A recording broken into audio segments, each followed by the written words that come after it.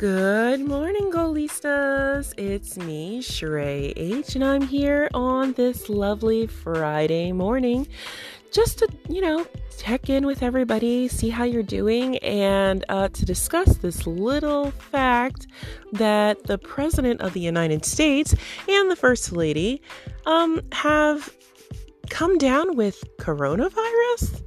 At least that's the announcement that was made on Twitter by POTUS. And, I can't help but think about how this affects the average woman.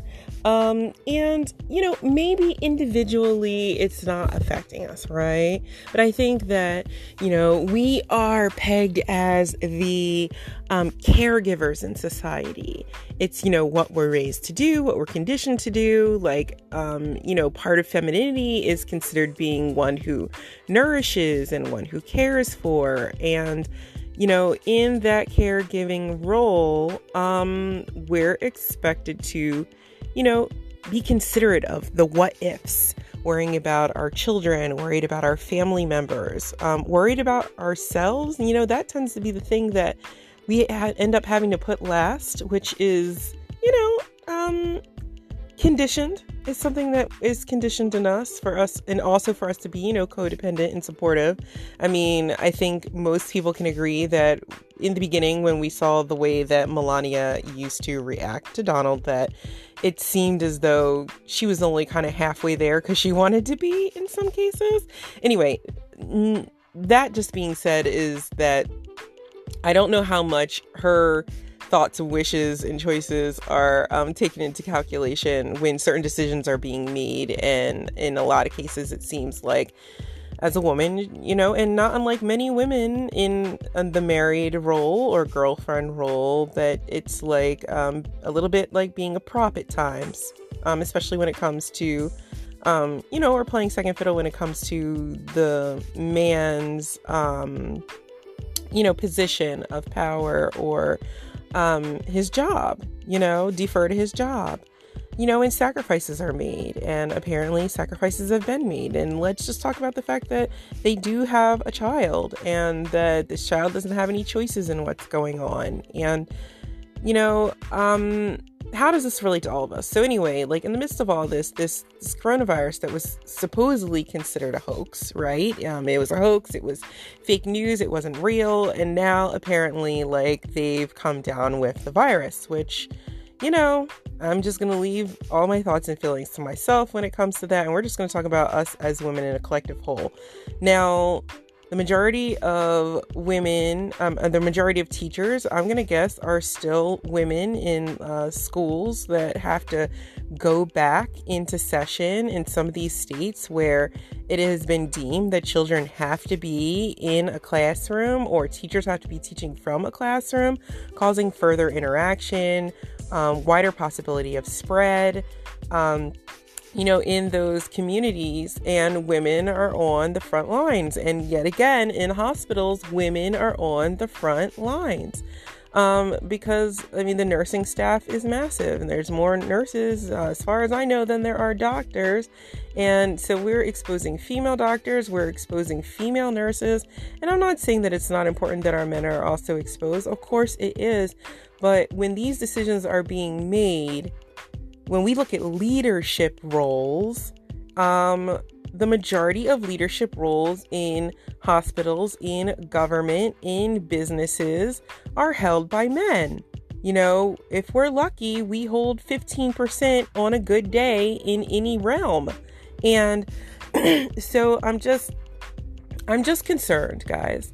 And, I hope that while some of you are returning to work as teachers, and you're going into the classrooms, and you're having to, bring yourselves to make a decision as to if you're going to be bringing in a paycheck for your family, or if you're going to be staying home and making that sacrifice, that, you just be strong, guys, hold on and really take into consideration the long-term effects of your decisions. And like at the end of the day, like my fingers are crossed. I'm sending prayers up for everybody and just really wishing everybody the best under these circumstances. It is not anything that anyone would wish on. I mean, I don't think anybody would wish this on, their worst enemy. Hopefully y'all don't have very many enemies, try to keep those to a minimum.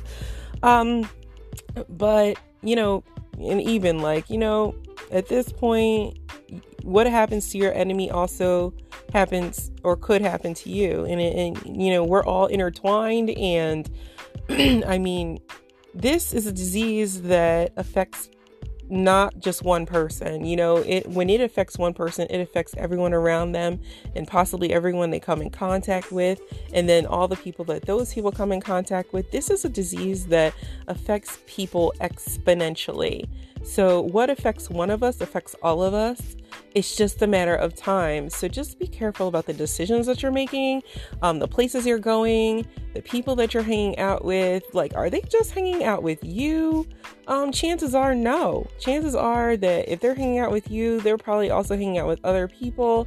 And it just takes one person along the line of interactions to come into contact with somebody, and then you're not just exposed to that one person that you're hanging out with, you're exposed to all the people that they have hung out with over a period of time. And so it's just, we are in a situation where we have to feel concerned about our health, our safety, and the health and safety of those around us. And unfortunately, ladies and gentlemen, unfortunately, when we are making these decisions, we're trying to base it on how we feel about people, and how you feel about a person, how well you know them. You're really good friends. You've known each other for a long time. You trust them. That has very little to do with a virus. A virus doesn't care how long you've known someone. A virus doesn't care how good of friends y'all are, or that you're family. A virus is science. It just knows how to operate as efficiently as possible without coming to its demise.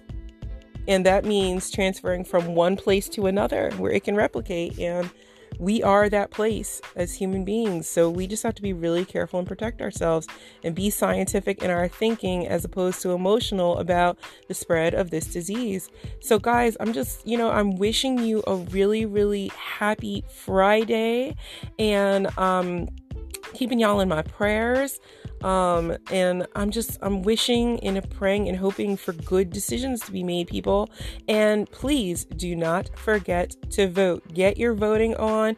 Make sure, you get your ballots in early, because with the circumstances of what has just come to light this morning, we are looking at some very, very questionable situations in terms of the voting process, in terms of hopefully, I guess if he makes it through this, because, we are not seeing any signs of negative effects on their health as of yet. But, what's next if something happens and we're looking at different opponents 30 days from now? What happens to swing voters? Are they going to go in a certain direction? Whatever the situation is, guys, just get out and vote. Let your voice be heard.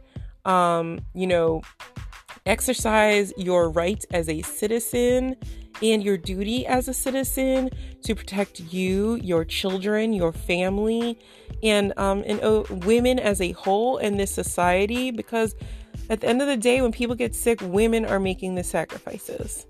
Women are being exposed, and it affects our abilities to just have a right to live and exist in a society where we can feel healthy and happy and safe. And that's all any of us really want for ourselves and our families and our friends and our children and our community. So guys, go forth, make the best decisions you can, and I will check in with you guys later. I love you. And just remember, goalistas, in the event that something happens in the midst of you trying to reach your goals, just keep going, goalistas. Keep going and you will achieve your goals. All right. Bye.